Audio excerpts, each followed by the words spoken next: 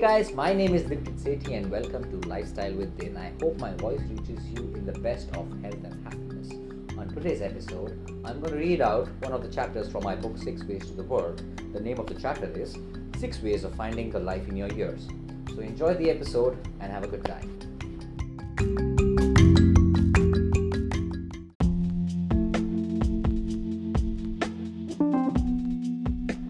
The life in your years is more important than the years in your life.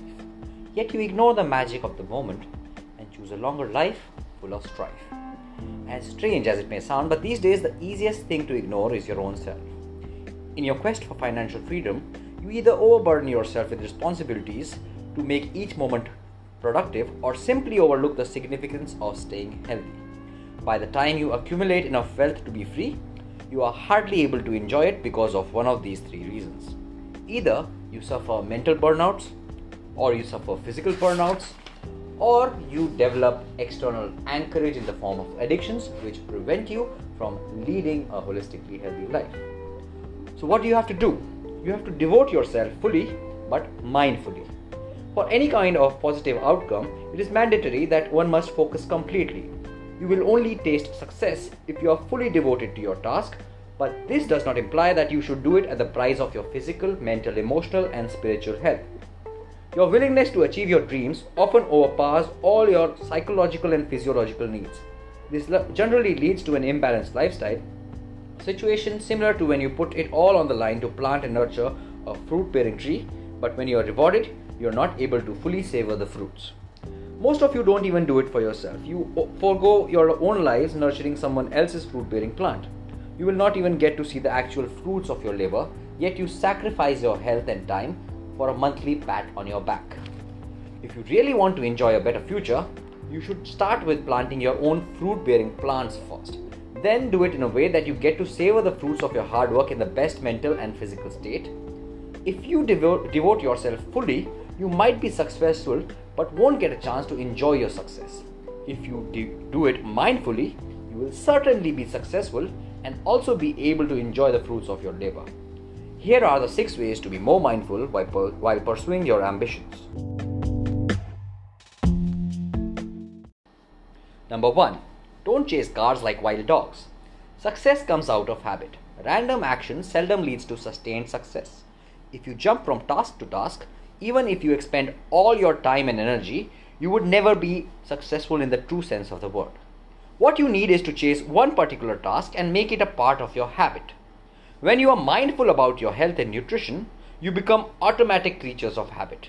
All you have to do then is to copy this habit framework onto the domain of your choice.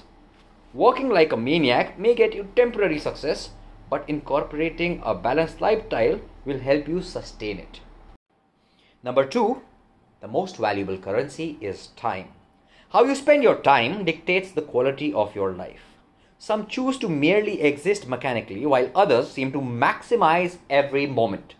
Time has the unique ability of deceiving you. If you let things slide, you will find yourselves 10 years older without living most of them. You will become a snowball of complaints rolling down the slope of life, failing to optimally utilize time till there is no time left. If utilized mindfully, time serves you, and the life in your years holds more value than the years in your life. Number 3. Preventive action is better than responsive reaction. You never see immediate consequences for overexertion or inaction towards a balanced lifestyle. This makes you believe that you can abuse your body for extended hours or ignore exercise and proper nutrition. But all of these factors accumulate till a point when the ticking time bomb explodes, and you are left wondering and cursing fate. Minor preventive measures will help you avoid major responsive reactions. If you are mindful, you will not only remain healthy for a longer time, but also save yourself a lot of time and money wasted on responsive remedies like surgeries and operations. Number 4. Don't follow greed's lead.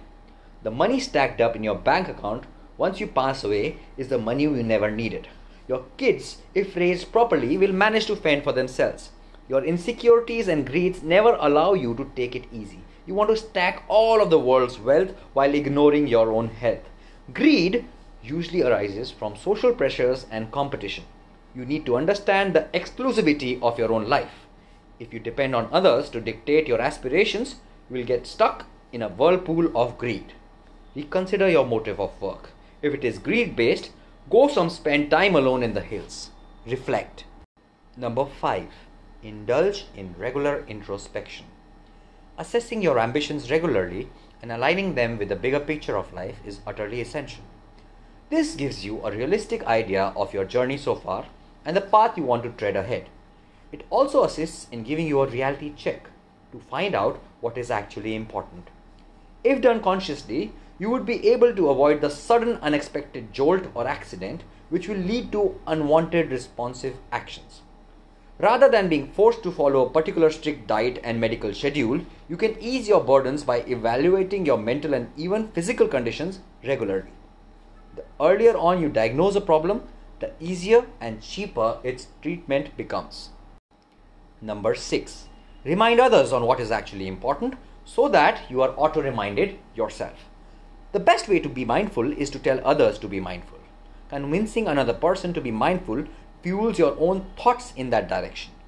Moreover, even if you manage to make a minor change in someone else's life now, the person will reap its true benefits in the long run. When you become the guiding light in someone else's life, you become more responsible automatically for your own life, knowing that there are others depending on your word.